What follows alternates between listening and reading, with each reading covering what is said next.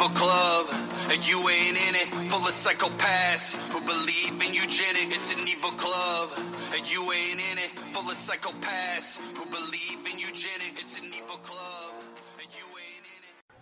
All right, welcome everybody. This is the Reality Czars podcast, and I'm your only host today, Nathan. Our partner, Tony, he is still moving. He is on his way to Rhode Island right now. And today I have two awesome guests. I have Monica Perez and Brad Binkley from the Propaganda Report, and I'm really excited. I've been a big fan for a long time. Do you guys want to do any pluggables up front? Well, in case people don't know who we are, we do have our overarching show is the Propaganda Report, but we have a daily news show, which we deliver from a perspective of a truth, liberty, and justice called the Drive Time News Blast.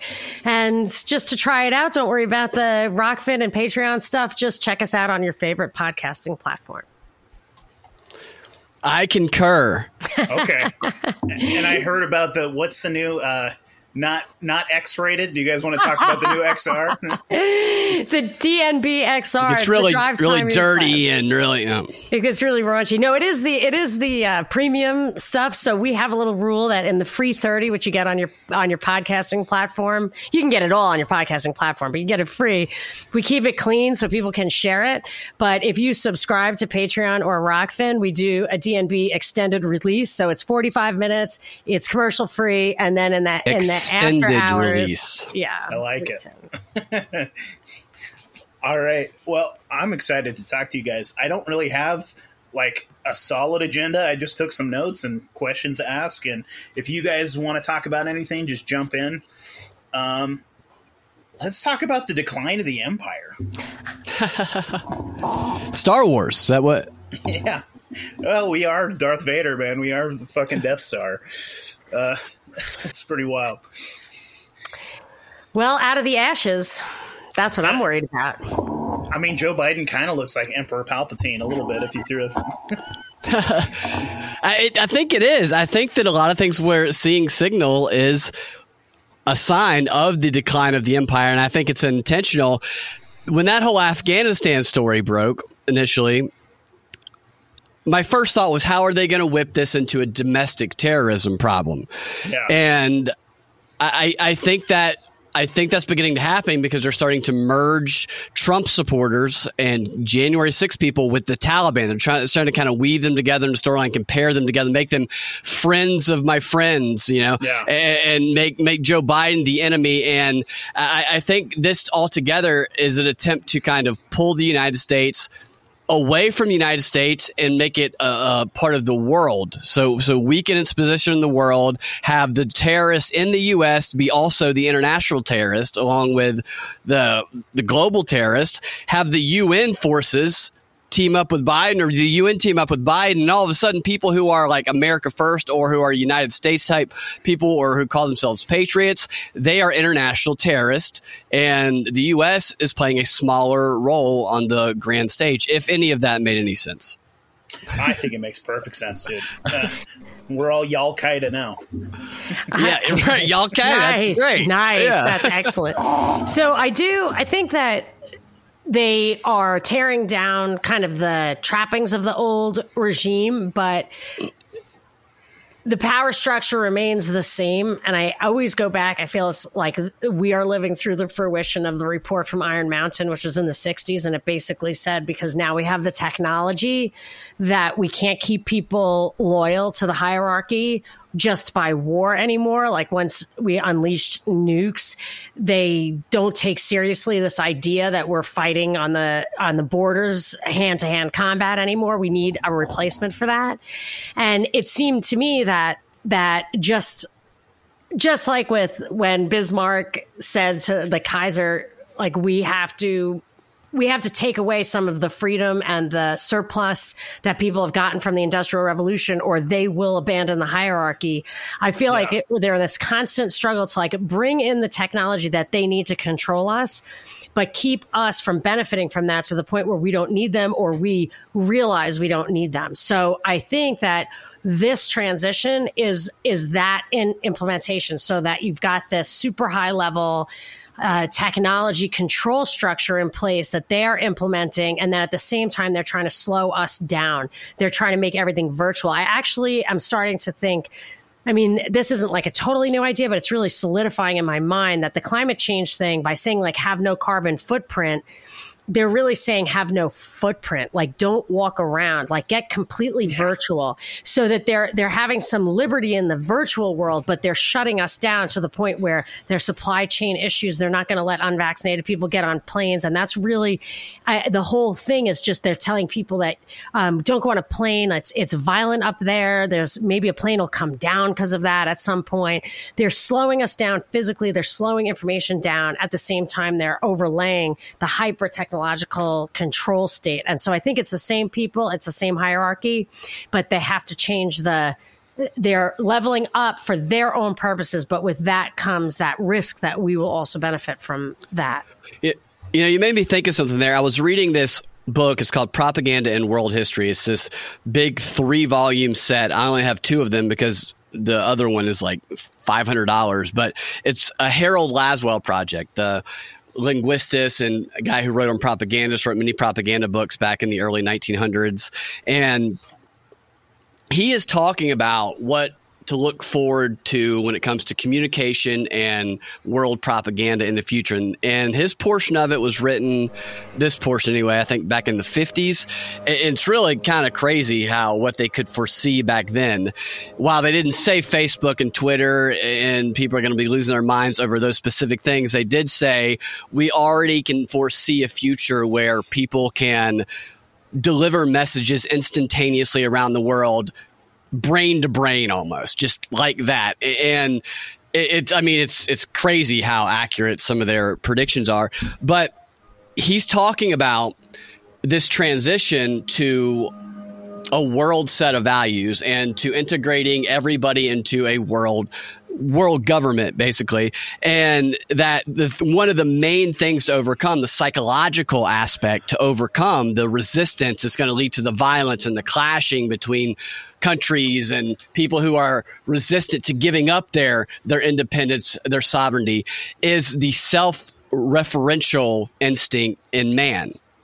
And how that is the most challenging thing to overcome, is to condition people to not have that self-referential instinct. The example he gives is, he says, if you're in another country and you see somebody driving a car where the steering wheel's on the other side, you go, oh my gosh, this is how we do it the other way over there. So that instinct to go, they're doing it wrong, we do it the other way, is the self-referential instinct he's talking about. And that instinct of human nature must be overcome to integrate the entire planet into this world system of government.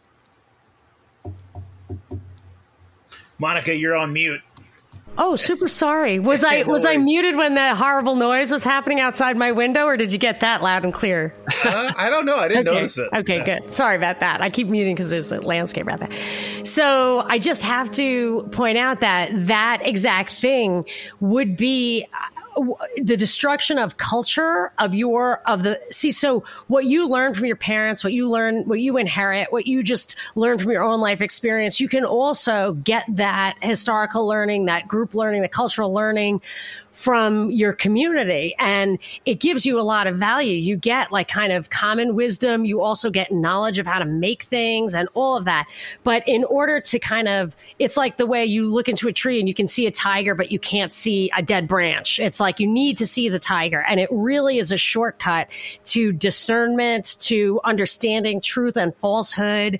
And it has to be self-referential, not just for yourself, but also for your group, because there's just a lot of a collective value of it's like leveraging. It's like external economies of scale.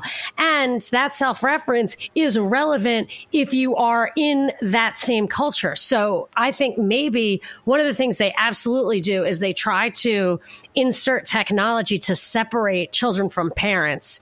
And also, yeah. I think immigration is about separating you from your cultural context, or even just bombing historical sites and stuff, or destroying the Iraq library That was so weird. So I feel like they destroy the culture. They destroy your access to it. They destroy your respect for it, not because it's racist and they care about that, but because it's a shortcut for you to have wisdom and strength and, bring the legacy of your own human family, heritage, community to your everyday life. They want to destroy all of that. And because that's where your power lies. 100%. I mean, that's like you see them attacking and trying to destroy the family and attacking the church and trying to destroy that. And the best way they can do that is like hijacking the culture. And what better way can you think of like trying to like separate you from like ancient like family wisdom to like your grandma's racist. If she says this, like shut her down at the Thanksgiving table. She said, something and dismiss what she has to say. She's an idiot. And right. So that's really important. It's fashion. So fashion makes people who don't know it an idiot. So look at that idiot wearing the wrong color shoes. Like, look at that moron. Don't talk to that person. And similarly, if they can change the words, the meaning of words, the connotation, the way the words come across, and then put so much importance on that it negates everything that person has to say, they can change the fashion and neutralize grandma's wisdom. Grandma who loves you. Grandma loves you. The screens do not love you. Well, it was something like you said earlier, Brad, I think on your show earlier, when you said that, like Monica said, do your own research. And that term is like, if they hear it, like there'll be little keywords. They'll use words that like your grandma might say, like impart sort of wisdom. Yeah. They're going to be like, if she says this, then don't listen to anything she has to say. Yeah, grandma does her own research. Yeah. Call the Gestapo. Dude, I saw something, and I think this was in Australia. It was this video. It's they have this website, and you can get money for reporting your neighbors and for your family members and things. If they're unvaccinated, because they want like a database of people that are unvaccinated, and they like weekly we have a drawing. You can make $2,500, and they're bribing people to rat out their family and friends. Wow, so many people are doing that. Australia is shocking to me. Yeah, it's really sad. I thought they might have had some backbone. I thought not a one. There's a little, like there was a protest. I guess the construction workers came out, but I think even what I saw, and it was, I don't know if they probably underplayed it quite a bit, but still, it just said, who knows what the truth is, but like 2,000 people showed up. But these are guys who literally lost their own jobs personally. And 60 of them were arrested. I guess I feel like they've studied so much about their behavior from the first time they took all their guns away in Australia. And then like in New Zealand, when they had that Trump supporting mosque guy to, that was like the next level of testing the waters. And here they are now. We're in a fascinating we asked him. We have an Australia person, somebody from Australia, Stella. She's got backbone. She wrote a protest song, a great protest song, and she goes to events from time to time. So they do have a little bit going there. They're just really, it seems like they're scaring the hell out of them to me. Yeah, it's wild. I mean, I thought America had a backbone too. I really thought we did, and it's I don't think we do, man. And it's interesting the moment in time that we're in right now. I feel like we are in the eye of the storm. We're like in the last little bit of calm, because what is it, like next month? All of those things are supposed to go through about like the COVID, the mandate stuff for jobs and different things for like a lot of nurses, a lot of teachers. Like it's some, like by the end of October, if they don't do it, they're going to get canned, at least out here. A lot of police officers too. Like, I'm curious to see how many people are actually going to fight back. See, I want to go back for a second. Sorry, is that all right?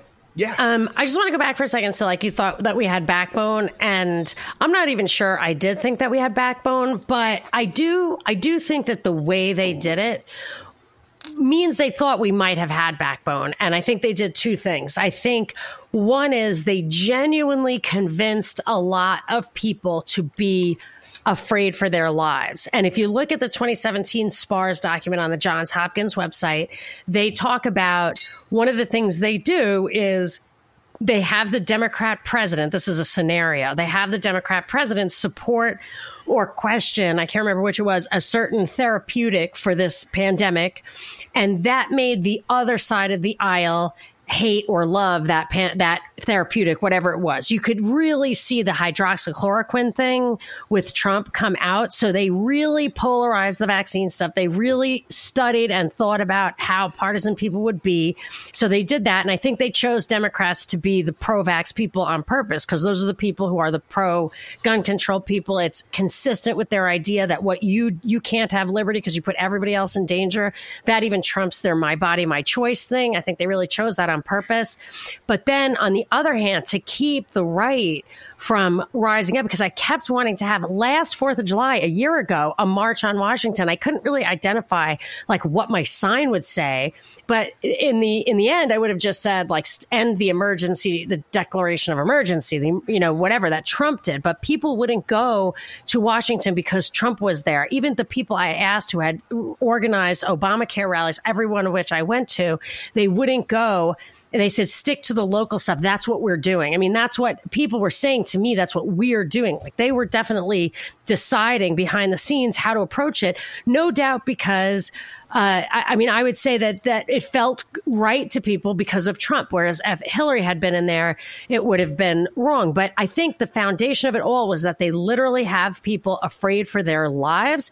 And I think back to the Katrina video. I think it was an Alex Jones thing where, do you remember this one? The guys were, I don't know if they were on a boat or what, but they said, Katrina came, the cops came around, they collected all our guns, and we were like cold, dead hands guys. And we just looked at each other and said, I think we just got our guns took, what the hell? So it's not a back down or stand up kind of thing. It was like a very, very long term. And you could even go back 100 years to Dewey and say it was about education. It was about really eradicating rhetoric, eradicating the influence peddling element of what politicians who used to be taught in schools, the art of rhetoric. They don't want you to recognize it. They don't want you to use it. So they don't teach it to you anymore. And this all lays the groundwork for what I consider to be maybe every 50 years or 20 years with every war, they level up that control mechanism. And I just think so much more goes into it. I really don't even,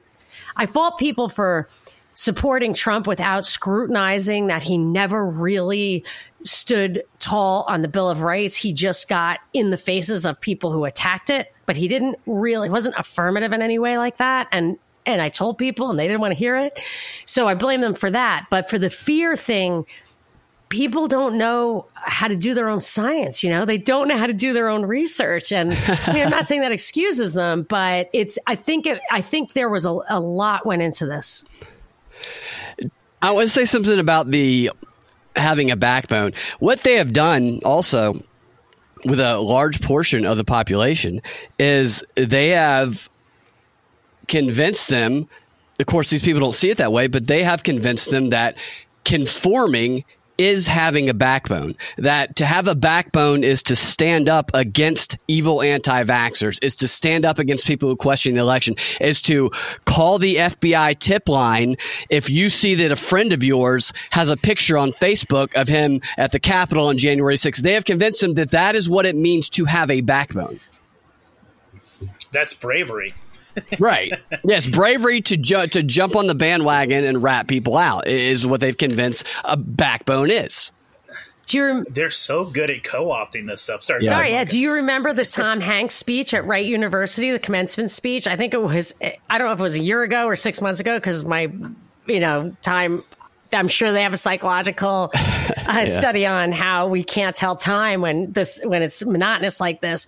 But he did this commencement speech and he said, like the greatest generation, you sat on your couch and played video games when you were called upon to do so. He didn't actually say that. Yes, very exactly, close to that. And it was like, that's a great point.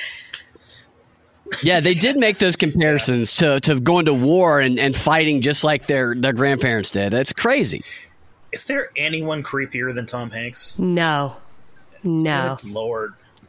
I love his son though. His son's great. Chet. It's got to be a setup. Didn't for the longest time, and then I watched some videos with him. I was like, he's a little bit endearing, actually. I kind of like him. Is he a setup? The video of him doing the all right, guys, I just want to tell you guys to go out and get the vaccine. He goes, psych, fuck that shit. He just starts going, it's hilarious.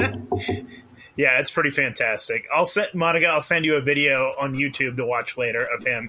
It's pretty fantastic. So you think he's definitely nuts? You think he's for real? You think he's not on a leash that he doesn't even know about? I don't think that you could leash him. I think he's just a wild kid. I will say, if you go back to like the super cult elements that go on and the above the scenes on, my guess is Tom Hanks like drinks the baby's blood. They are not above 100%. Sacrificing their own children. Think about who shot Ronald Reagan. Think about they will. They will sacrifice their, especially if the child's a little bit tweaked. I think that they can. Hashtag Chet didn't kill himself. Kind of. Yeah. So I think Chet is the product of Tom Hanks, and I think is he the youngest? I believe he's the youngest of the children. I almost felt bad for him too when I was listening to him talk, because he was talking about when his mom found out that he had smoked pot. They freaked out on him and sent him to one of those like rehabilitation, like kid camps that are just god awful. Like, I've known people that have gone to those, and like they kidnap you in the middle of the night. Like, so he's the first child of Hanks and Rita Wilson, and Tom Hanks has children with somebody else. So his older brother. So Tom Hanks was older by the time he was there. He's always gone. Probably he didn't have that, the first baby. So he'd been there done. He probably did not get any attention. They probably tried to force him into these schoolings and try to force him to be like them. And he probably rebelled against that. And he probably doesn't 100%. Like his dad very much. Is he a stoner now? Oh, for sure. Yeah, no, he looked like I'll show you that video. He seems like he just like does coke and hookers all day. And he really does. He's a rapper. He seems nuts. Does he unwell, or does he see? Are you worried about him? No, he's partying. He's mentally ill for sure, but he's having fun. Right. He started the white boy summer thing. I know. Yeah, he was. I know that. Summer. Yeah, and that he just looks like he's a lot of fun to me. Like I want to go hang out with him. Yeah, all right. I would hang out with him definitely. Yeah.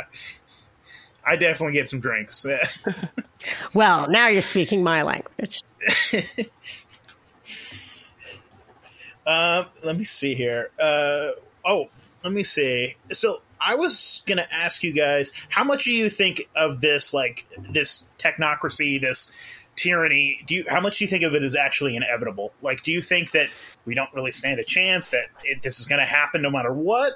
Or do you think if a concerted effort by the American populace stood up and said, fuck this shit, we'd stand a chance? Do you think it's happening no matter what? Or do you think we gotta...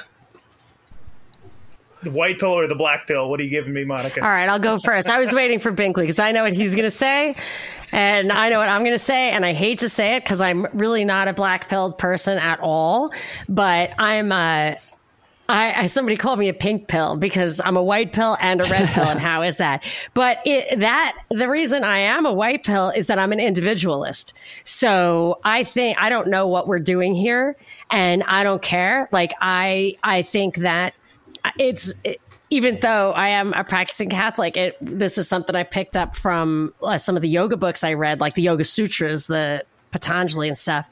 Swami Satchidananda, I liked him. Is this idea that the question of the existence of God is unanswerable and irrelevant because the contentment on earth is the same that will get you to the path of salvation, which is free yourself from desire.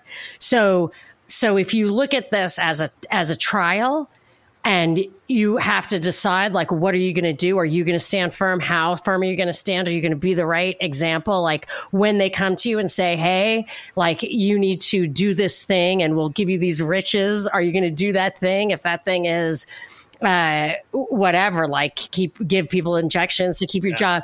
So Jesus in the desert. Yes. Yeah. So for me, it's not a black pill to say that I do believe that we are going through a transition identical, like not identical, but in the same model as I mean, I'm just pulling from my most recent memory, is World War I and World War II both had the same features, which was they were intended to be cultural change agents. They were ginned up. They, instead of being avoided, they were promoted, and instead of being ended, they were prolonged. I don't know enough about Vietnam and Civil War for those two to apply those on it, but they definitely ushered in a complete change, a profound cultural change. And I think that's what we're going through. And I feel like on the one hand, I want everybody to fight. I think that you as an individual, if there's even a chance in a million that there's a St. Peter waiting at the pearly gates or whatever that's a metaphor for, you are going to have to answer for yourself. And there's going to be no bullshit. So, and even if there isn't, on your deathbed, you're going to look your kids in the eye or look yourself, just say, you know what, I did the best I could with this life. And I mean the best I could. So I think that is where that comes out. But I do believe that we are going through a transition, and that the world is going to be fundamentally different. And I think we might be doing ourselves a disservice. I don't want to just accept it. I have this joke, like the Jeopardy category, things a rapist might say. And, just let this happen is definitely something a rapist might say. I'm not saying just let it happen. I mean, you have to teach your children well. You have to keep alive the morality. And like, even though Pope Francis is, bad news, you can't just totally give up on the church or anything. You have to teach your children well. You have to keep that alive. But I think it's important to recognize what's happening, that the regime, the mechanism is changing. And in a way, it's simply becoming more transparent. You know how hard it was to get the scales to come off people's eyes 10 years ago? It's a lot easier now. So is it just all of a sudden we entered into this world of tyranny? Or is it just that they've gotten a little more audacious because they got to the tipping point? I think they got to the tipping point. I think Obamacare, I always said the big problem with Obamacare is that it was going to put kind of government-related industry into the greater than 50% category, and the government could then keep you from getting your job. You could never cut government budgets because more than 50% of the people would be one way or another relying on it, stimmy checks, healthcare work, whatever.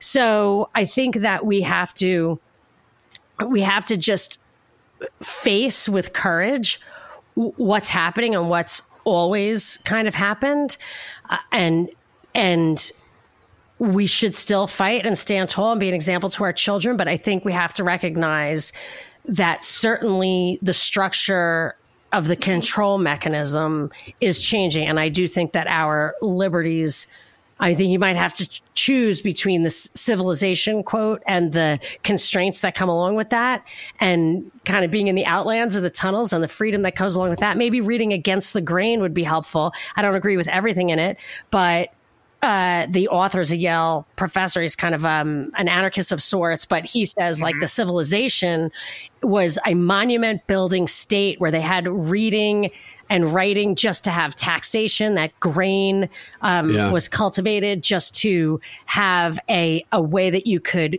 show up at harvest day and take stuff that you could dry and store, that we would have tubers instead of wheat if it weren't for taxes, and that they had to draw from the outlands because civilization kills people to more than they can reproduce. And I feel like, if we just look at it like that, like civilization is the problem. I don't mean that like we should civilization, the way people will misunderstand anarchy. I don't mean civilization as in being civilized is the problem, being good to each other, being having rules is the problem, or behavior standards is the problem. I just mean civilization as in the city structure as a political entity designed to enslave and tax. I think we just need to see it as really, we might just have to have a choice. There is no gray area anymore.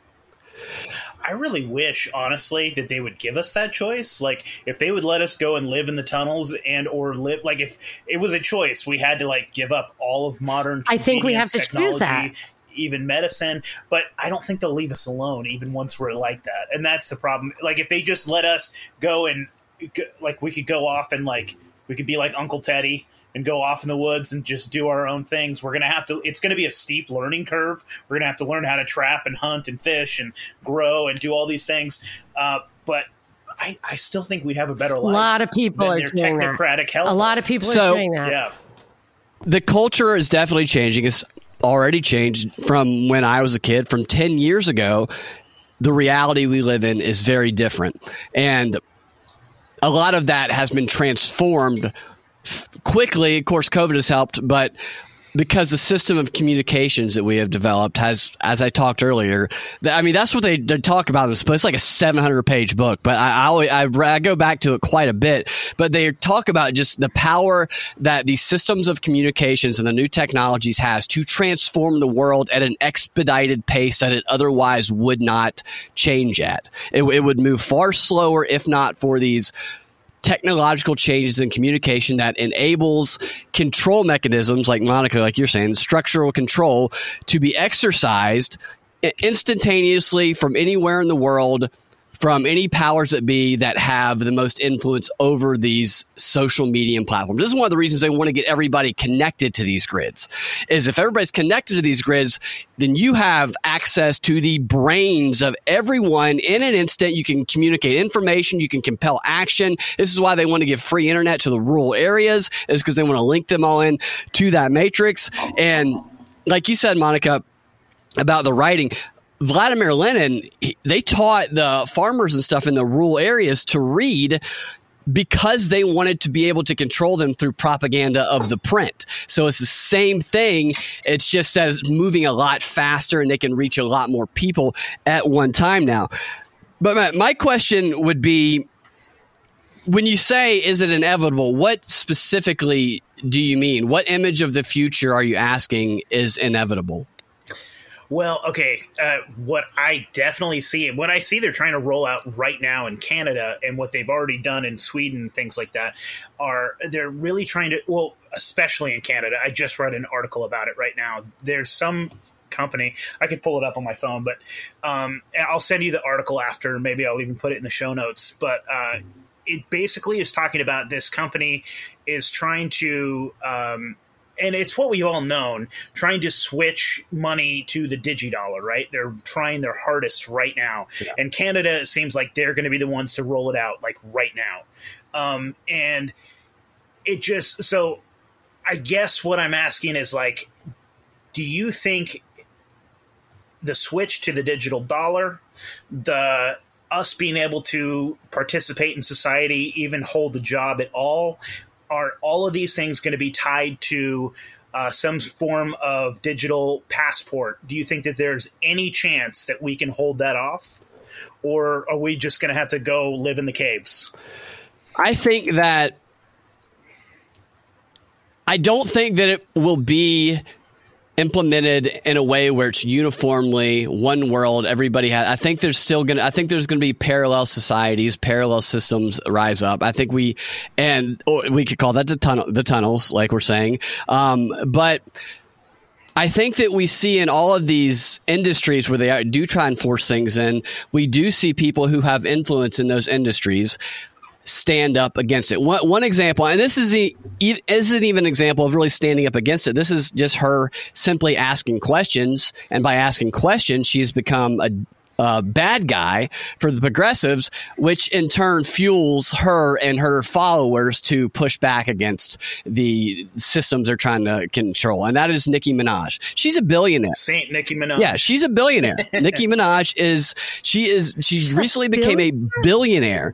Yeah. How? I mean, she has a cult following. There were people in Atlanta here who were outside of the CDC protesting Fauci, protesting the mandates, and they wouldn't have been there if it wasn't for Nicki Minaj's tweets the other day simply asking questions.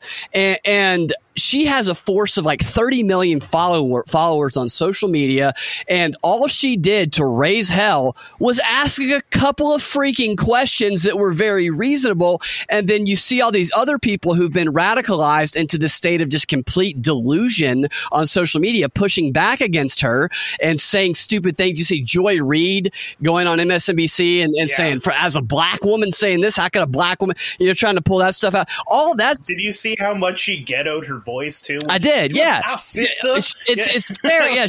It was ridiculous. But to do that to somebody like Nicki Minaj is going to make Nicki Minaj, who before that was just asking a question and was probably more of a liberal, progressive, it's going to turn her into somebody that says, screw this, I see what y'all are really like. And that is in turn going to affect the millions of people who are influenced by her. There's a lot of people in different industries who are in a similar position, not as wealthy or have as many followers as her, but who are important enough to their industry that if they were to get booted from it or blacklisted or blackballed from it, they could instantly start a whole nother one of their own, and it would rise up and they could make different rules and they could operate in a different way. I have a couple of comments. I just quickly looked it up because a billion's a lot. This says she's 100 million, which is also a lot. But she's not a billionaire yet. I could have sworn I thought she became a billionaire. 100 million. But whatever, like that's plenty. That's plenty. Oh, she's broke. Yes, I know. But I want to talk a little bit about like the inevitability question. I hear what you're saying, Binkley, absolutely, that there can be pockets of resistance and they can surge. But when I think of what I think to be like basically the equivalents in the past, maybe all the communist revolutions, the Russian Revolution, Vietnam, maybe Cambodia, whatever. If you think back, there were a lot of resistance fighters back then. Yes, there was resistance like in France against the Germans, but half the world was on the side of those underdogs and kind of were manipulating from behind the scenes. I mean, the same bankers were on both sides of those wars, and all wars are bankers' wars. But these revolutions also, which I'm sure were put up jobs at a certain level, but you had people really fighting, millions of people fighting the Khmer Rouge and the Bolsheviks. And in Vietnam, you had millions of people probably all together fighting. If you look at this idea of democide, which is people that your own country has killed people without not even just sending them into the fires of war, but just killing them for control of the population, is in the hundreds of millions. And even though all those people were fighting, they did not really take it back. However, what did happen in all of those cases, maybe because, quote, capitalism, which is really just fascism, is what we've become now. I can say that with confidence, that this system is so bass-ackwards with the corporations instituting their own laws that couldn't come down from the government itself. These big mega corporations through the World Economic Forum are just it's basically making law by having these policies destroy all the smaller businesses and then agreeing to their standards at the corporate level. So I consider this to be totally fascism. But those communist countries that did not 70 years ago, 100 years ago now, didn't, the rebels, the fighters, the freedom fighters, let's call them, didn't make it then. But over time, there was an opportunity for that remnant to reemerge. Now, if you look at what happened in Poland, the solidarity thing, that they say was like the Pope and everything that went on there was a little bit of an inside job by a different faction or reemergence of a different thing. But if you look at the communist revolution in Russia in the first place, that supposedly was a put up job by the capitalists. They wrote Das Kapital, I believe, was written in London. So as the ebb and flow of maybe the technocrats and the powers that be come and go and try on, maybe they take 70 years of a dark time. Maybe that communist period was a dark ages, and maybe there's a purpose to it. They may be playing a very long game, but my vision of what it would be is there is this dark time. Is it 3 years? Is it 30 years? I really don't know. When you emerge at the other side, will it be the same? I don't know. But they will always have to. I feel like they'll always have to make room for the human spirit, for the true human nature, which I think is good. I think it's mostly good, or goodness, not goodness doesn't really work. Not goodness doesn't really promote anything. And I think that you just, unless they really just want to destroy the human race and have robots and live, have 100 guys live forever and everybody's a robot slave, I don't think they can actually do that. So I do think there will be a resurgence, but it will be a transformation. And the only thing we can hope to salvage is our spirits, and we need to just keep them healthy. Yeah, good or not, what I definitely see is that no matter what, whenever there's tyranny, there's at least we as humans, we're fucking stubborn and we don't like being told what to do. And so maybe that is the good. That is like, there is inherently, that is human nature. We're like, fuck you. And I think that it's the most beautiful thing, because I've always been a contrarian, and naturally so. No matter what the fuck it was, I wouldn't watch whatever the newest bullshit was on TV. I wasn't like, I'm not into sports. I wouldn't vote for the longest time. I will never answer a census. I've never answered when they try to, this was before I became a libertarian too. I'd never answered their stupid jury duty. I've never answered one of those. And I've just always been, I guess. Well, we are Chet. But yeah.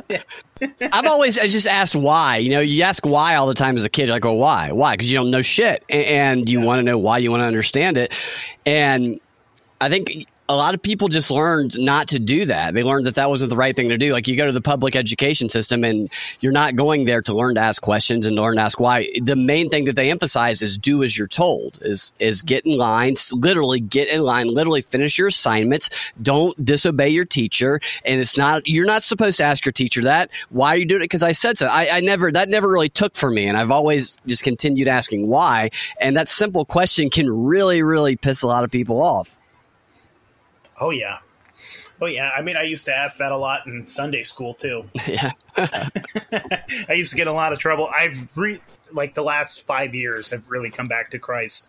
I am a Christian now, but I remember specifically asking questions that would piss off my Sunday school teacher.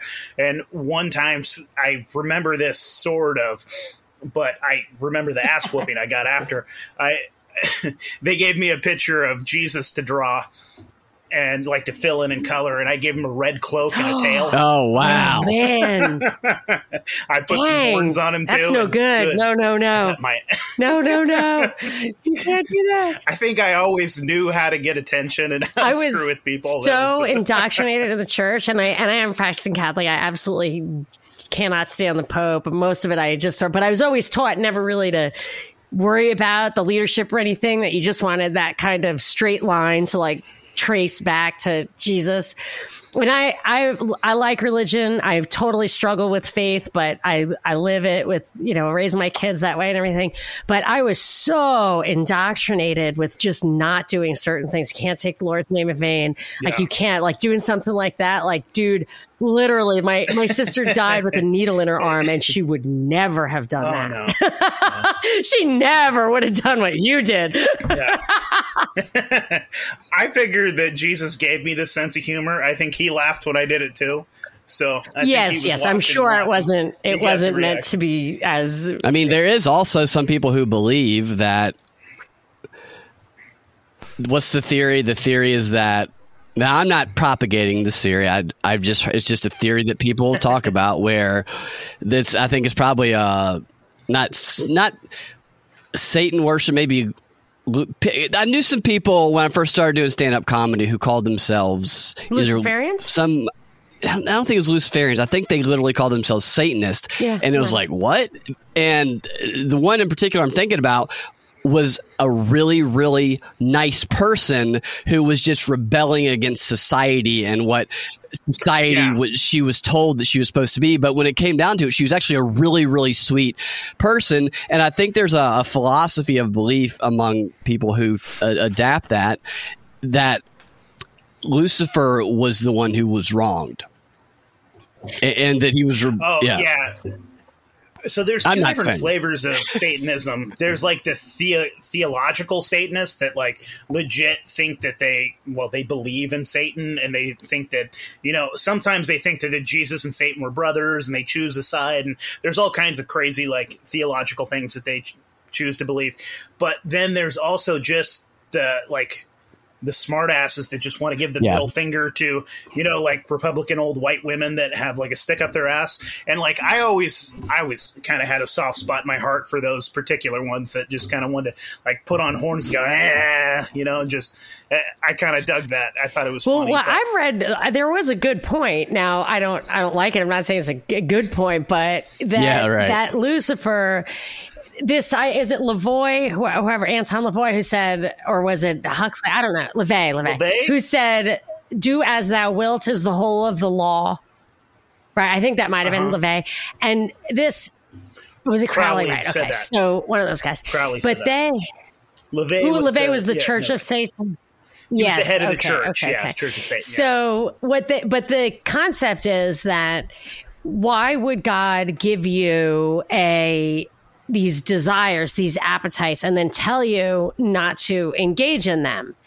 And I understand why that seems like it would be a burden too heavy to handle, but there's also, and this is maybe more the deeper question, is why is it true that, and this is like psychologically proven if I understand correctly, why is it true that good feeling like pleasure is felt much more highly when it replaces pain or discomfort? Why is the relief from discomfort so much better than just simply a constant stream of pleasure? It's exhausting. So they can say that they can say that it's not fair or whatever, that God did that to us, but it's consistent with our nature. So to reject that nature and just do what thou wilt. I mean, there's a guy, Jack Parsons, is his whole scene was not far from here. Carl used to go there, whatever. It was JPL, the Jet Propulsion Laboratory, Caltech.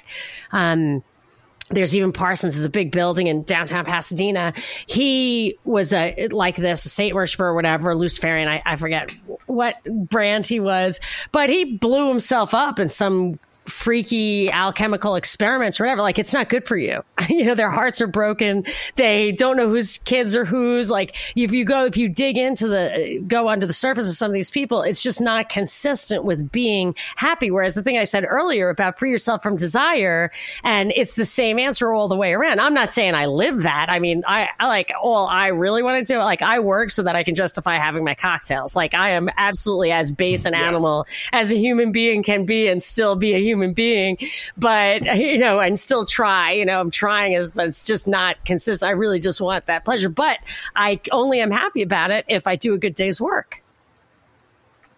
Well, you know what? God turned water into wine, and I think that He wants us to relax and have. He would fun love my cocktail. Too. And now that's even taking lightly. I can't even say that. Dang it.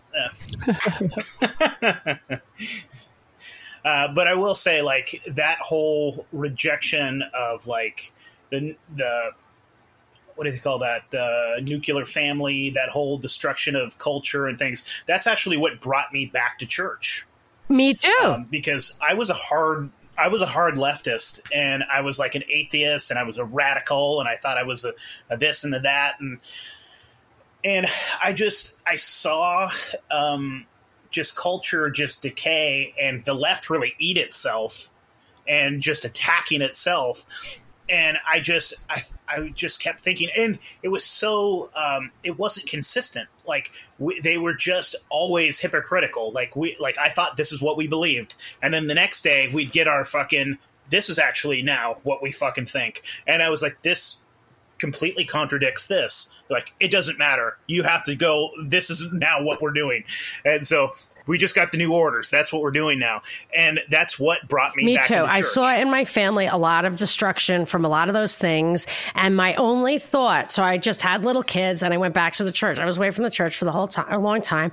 And I saw the death and destruction in my family. And the one word that kept coming to mind was untethered.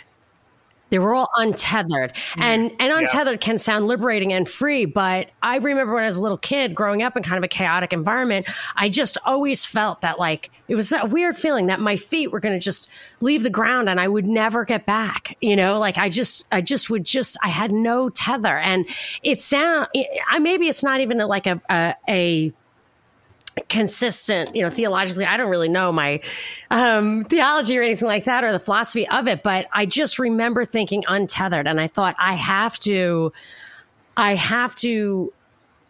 give these kids something foundational that they feel makes them more than just that thing that can just float away. And I went back to the church for that reason. And I never can. And I said, and this is what I said, because I couldn't say like, I believe in God, Jesus has saved me. I couldn't do it. I said, I'm going to do this for 5 years. And if I don't think I'm better off at the end of the 5 years, I'm going to stop the experiment. And since then, my husband converted. My kids loved the little Catholic school they went to. The proof was in the pudding. But I still ask myself, like, does God know my name? Like, am I going to know my name? Am I going to see God's face? Like, I really don't know. Yeah. Well, I can tell you this, that like, I had some friends that were like philosophy majors, way fucking smarter than me, a couple doctorate, guys, and we would have these long drunken conversations until like fucking 4 a.m. about like the meaning of life. And it basically all comes down to like, what if this is all for nothing? This is all just random. This was just the big boom, and now we're just monkeys floating through space, and all of this is absolutely meaningless. And anybody that believes in God this is just like a weak crutch to keep them from blowing their brains out. And so absolutely nothing means nothing. And this is all just random and bullshit. And I grasped that, and I like contemplated it, and it's depressing and awful. And that is the reality that so many people live in. And I just sort of figured like, I can't weigh God. I can't put him on a scale. I can't measure him, but I do feel the things that he does in my life, and I do feel the blessings that he gives me. And so for me, it was like, I would rather live on this rock being wrong and just feeling him in my life than, like you said, sometimes you need a tether. So you want to call that a crutch and call me stupid, that's fine. But that's what brought me back to the church. And I was like, you know what? My son was probably about 5 or 6 years old at that time. And I just wanted him to have something more than just floating through space. Yeah. And that's what brought me back. Sorry, my camera's giving a weird demonic thing there while we were talking about that. Oh, dude, I was enjoying it. It was I'm great. still figuring out how to use this new camera I got. But see, I think that position personally of nothingness and dirt when it's all over, the atheist position, I think that is the most irrational position of all of them, personally. It takes more faith to believe that, like, out of nothing came something, like without a divine spark of God. No explanation is better than a possible explanation. Yeah. I'm positive your explanation is wrong, but I have no idea. And they're so snooty. Like, a lot of atheists are so snooty about their position too. Like, they're so smart and highbrow, but you believe in God. But agnosticism you believe is in nothing. Agnosticism, like, I'm not sure. I don't know. They're twice as religious, too. Right. Atheists are twice as religious. Yeah. I will respect an agnostic, even though they're just fence sitters and milquetoast. I will take that 100 times over. Well, you can't really know. Who just declares that they don't know. Yeah, you can't really know. So to say that you know or you know not or whatever, it doesn't. All you can do. I mean, that's the word is faith. Like, you acknowledge that you don't know. That is what it is. Yeah, it's a leap of faith. And I decided that, like, if I'm going to die, I'm going to die at least with Jesus in my heart. And that's what I'm going for. I'm a gambler by nature, I guess, and that's what I'm rolling with. I have a simple way that I kind of relate some of that stuff, not just in God in general, but in the idea of there being the existence of beings that are beyond our ability to grasp their existence. Yeah. A dog, for example, doesn't understand us completely. We're like its dad or its mom or whatever. It's not walking around thinking about how much smarter we are than it, but it just exists with us. An ant, we're like a thunderstorm or a natural disaster to an ant. If ants were sitting around thinking about us all the time, we'd be screwed because there's a lot more of them than us, and they would overtake us intentionally. But we just happen to them, and they have no comprehension of us. So if that's the case up the ladder when it comes to the species that exist on this planet, we think that we're the ones with the highest level of intelligence. How do we know? We would not know that. We would not know if we weren't the smartest ones. We would be completely ignorant to a fish that swims around in the ocean at the bottom, those animals at the very deep, dark parts of the ocean who've never been up close to the top. If they were suddenly just pulled out of the water, like a fish that gets caught for the first time is pulled out of the water, they are in another plane of existence they were completely unaware even existed before they got hooked. Right. Yes, exactly. You get pulled out and then they unhook you, throw you back in the water, your eyes dangling, you're swimming circles the rest of your life, and you're telling, I got abducted by aliens. Everybody calls you crazy. I mean, I think there's some parallel. The idea is we would have no freaking idea. We would not be able to comprehend something so much bigger than us.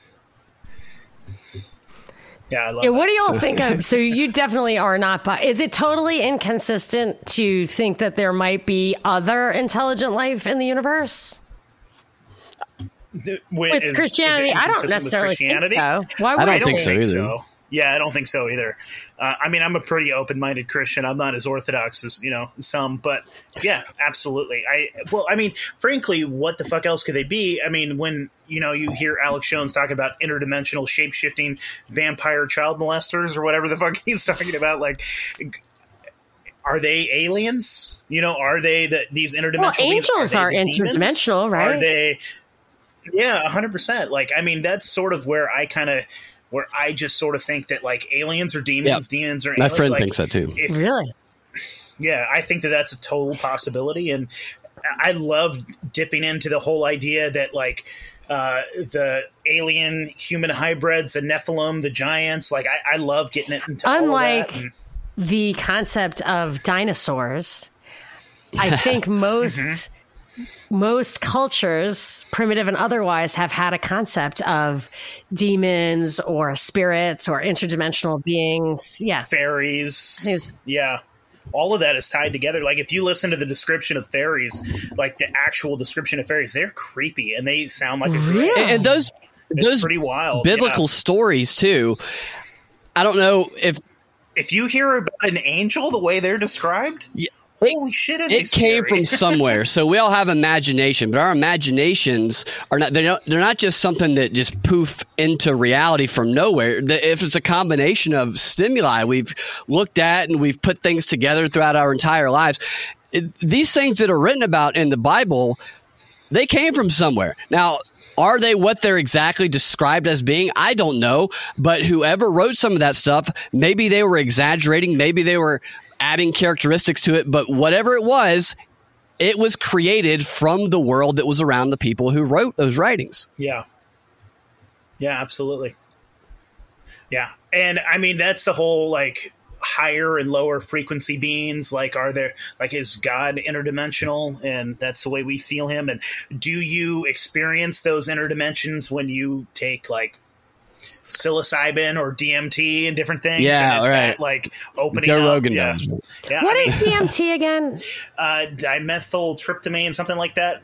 But that's like artificial, right? It's the spirit molecules, what they call it. Well, it's not necessarily. It can be, I think. It can be artificially derived, but like in its purest form, I mean, that's what, like, ayahuasca is. Like, it is or not, that's not in its purest form. I think DMT is the pure form, but, like, it is naturally occurring in lots of different things. And I think it's also naturally occurring in your brain as well. And you experience that, like, a big drop when you die or when you go through, like, a near-death experience and different things like that. You can have a huge drop of DMT. And I almost, it's like, is that the opening that allows your spirit to go into heaven? Like, that big old drop of DMT in your brain from your pineal gland or wherever when you die. Is that adrenochrome?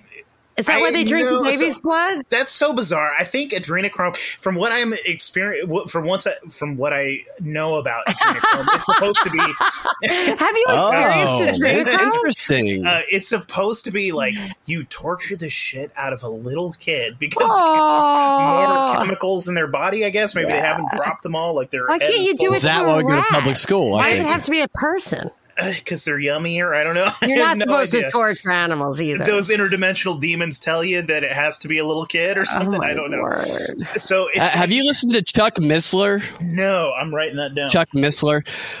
I haven't listened to him much. A friend of mine turned me on to him recently, and he's an old preacher, and he talks a lot about angels and or aliens being demons. Yeah. He goes deep into those theories, and he's a pretty dynamic speaker. You might like him. I like it. I'll check it out. I've got an episode that I'm doing. Do you guys know the Timeline Earth guys? Yes, definitely. I got an episode with Paz coming up. We're gonna do giants, and I'm pretty excited about that. Nice. Oh, I might have to listen to that. Oh, that's cool. I love that stuff. Like Shaquille O'Neal. Like, I wonder if Shaquille O'Neal would be painted as a giant. Does he have some Nephilim Maybe. blood? Maybe. Yeah. You know, he did used to have his wife that was like 5'1". Is he I don't know. I think they're still married. Anymore? I don't know if they're still married. Maybe they're still married. I don't know. But man, I remember seeing a picture of them side by side, and then like a picture of her shoe versus his shoe.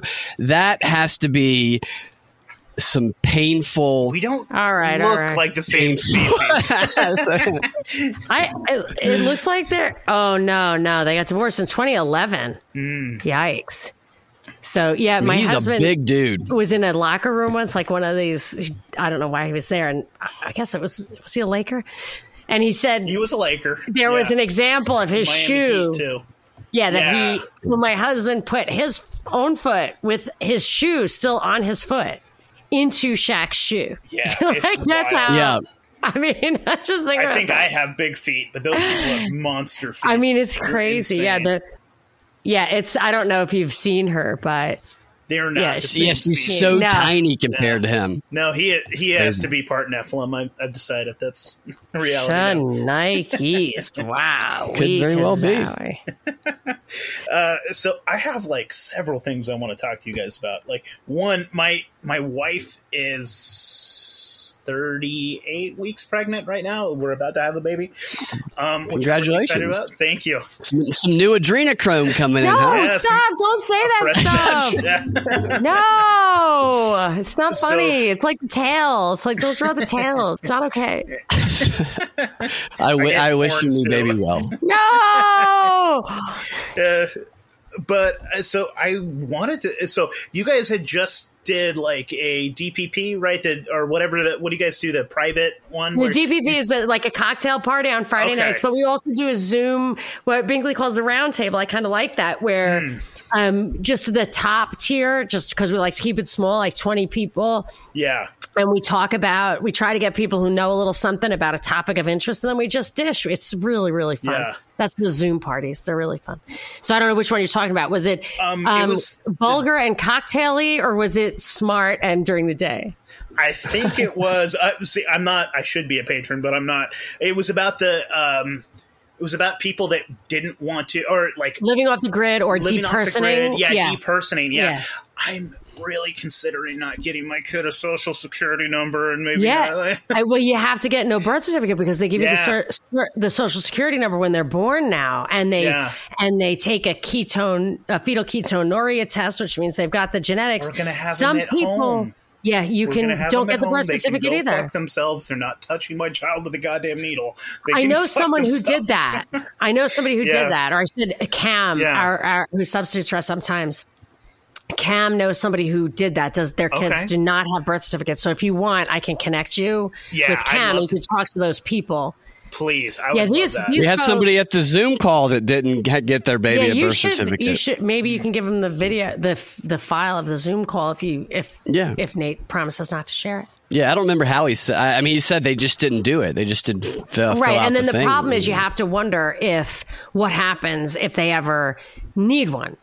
Yeah. And then you have to figure out how to get. So I would, if I were risky. You. Well, no, I think I would look it up, but all I would do is I would make sure that you and your wife and hopefully another adult who is a witness can sign off on the day and time of the child's birth. And my guess is, I was listening, prompted by that Zoom call, I was listening to a guy, Ibe, E-I-B. Is it Chris Ibe? But anyway, he's the guy I want to talk to, Ibe, E-I-B.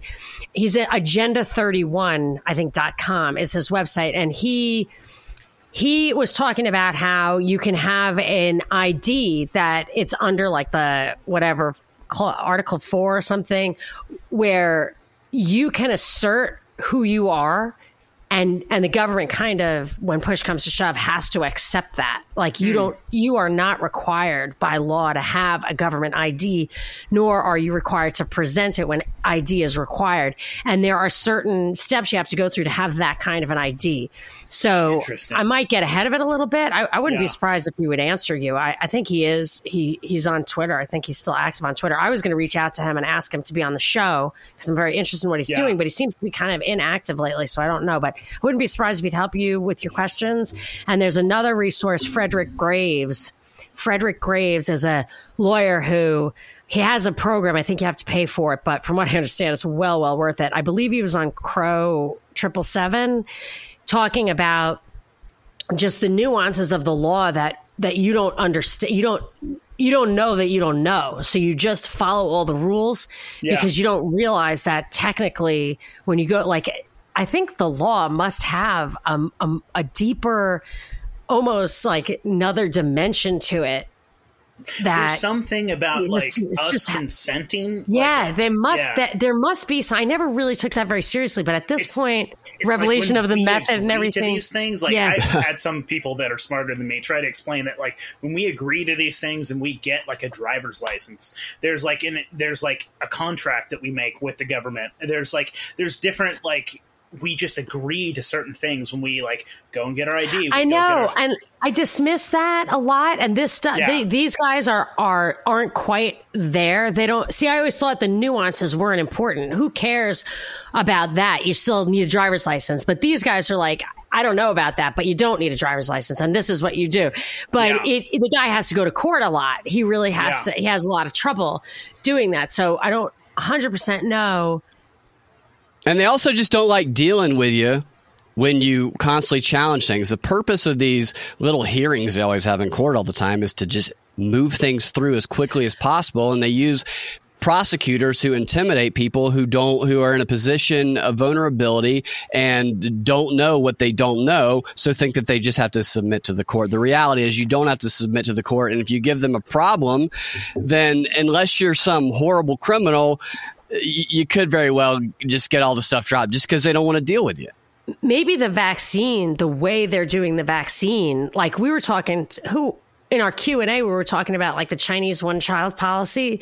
Maybe mandates, maybe with stuff like that, they're not really mandates. Like maybe they absolutely, as much as they coerce you, they need you in the end to submit. Yeah, to consent. Choose.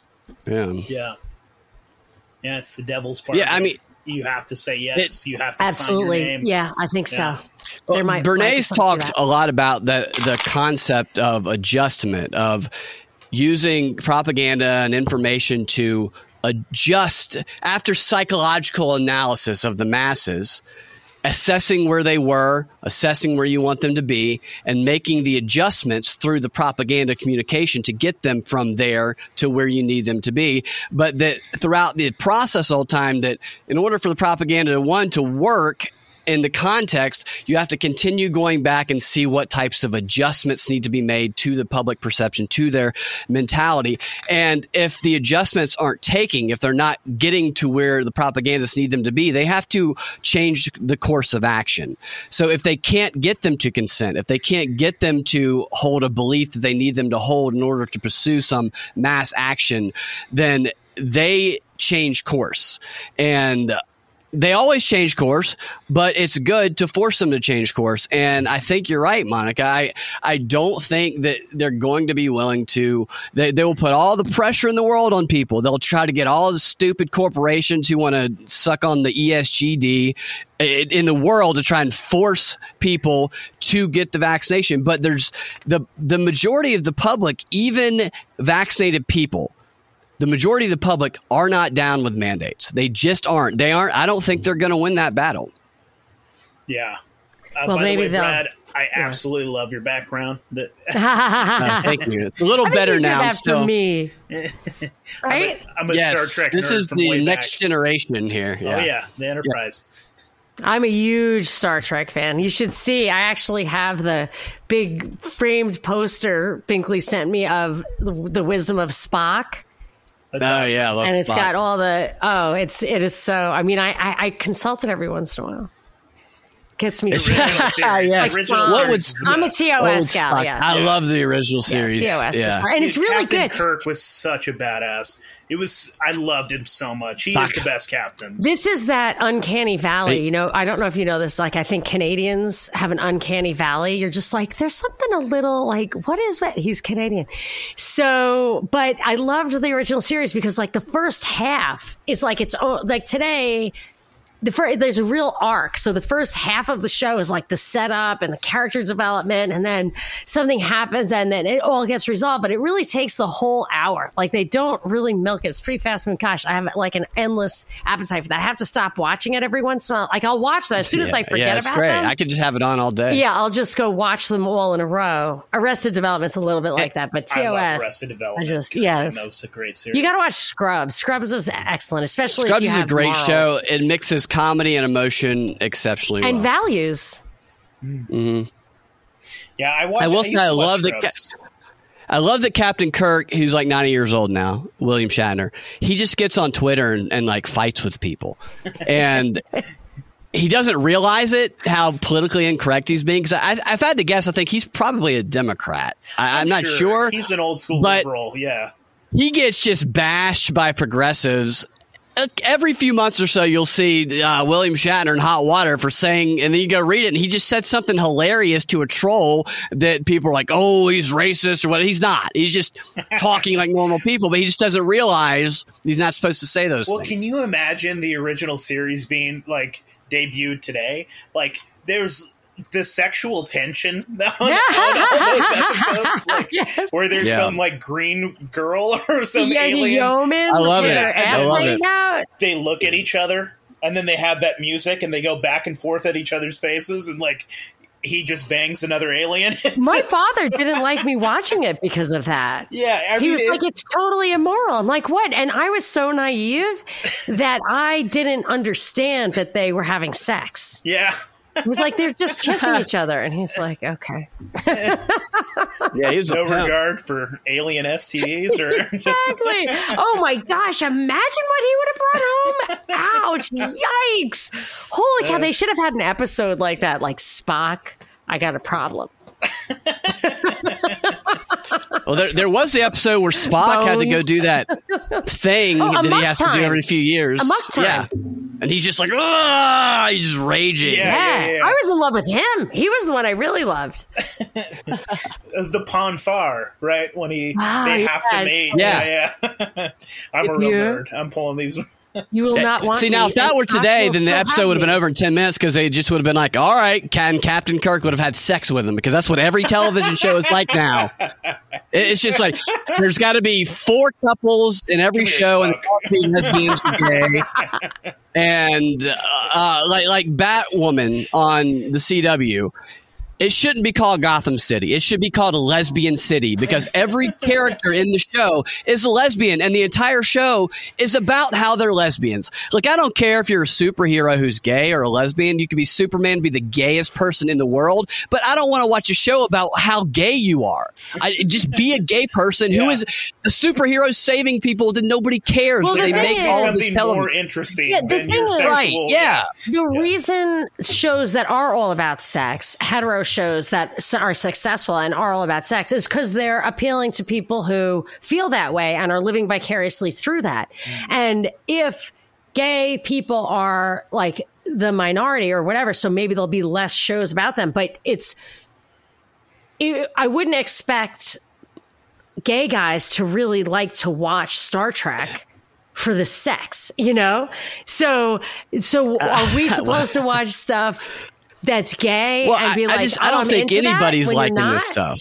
Huh? Because I think anybody who watched the show where it's just talking about how upset they are about their girlfriend or their boyfriend, whether it's a straight couple or a gay couple, if it's supposed to be a comic book superhero show and the entire thing revolves around so-and-so didn't show up, they're getting rid of all the main stuff for this other stuff. They're not actually doing the show that they promised. I do have a question.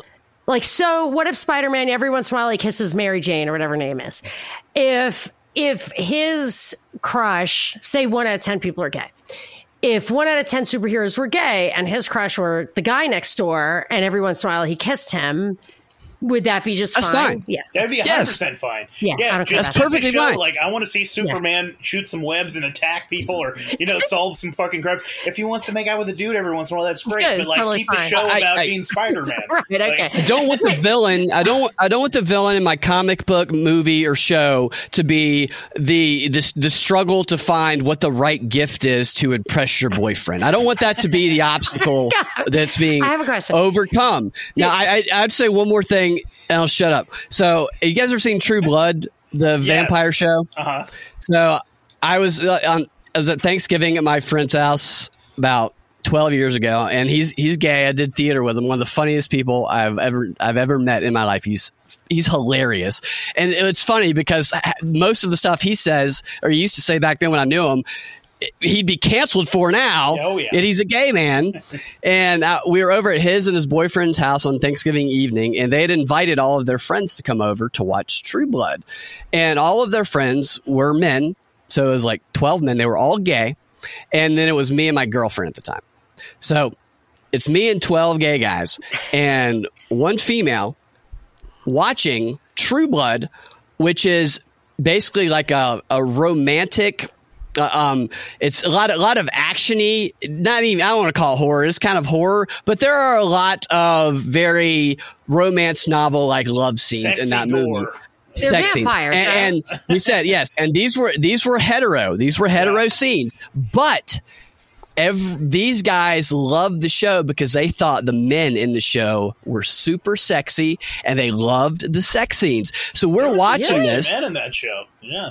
And these dudes, they start kissing, taking their shirt off. I'm sitting there with 12 gay guys, my girlfriend, and all I hear is woo, screaming at the TV. And the guys did the human beings start cavorting? Who was taking their shirts off? The TV guys or the human beings? On the TV. Okay, yes. Okay. It was like because then everybody in the room took their shirt off. That's not normal. Like that's not normal, Brad. And everything it sounds normal, but it was hilarious and uncomfortable, but it was really funny. That sounds like tons of fun, and it doesn't bother me. But yes, I hate it when the correction of the identity issue is just to throw out all of the drama, the plot, the values, everything, and just focus on the identity. Because then you're like, if you don't like it, does that make you a hater? It's like, I don't like it because it's boring.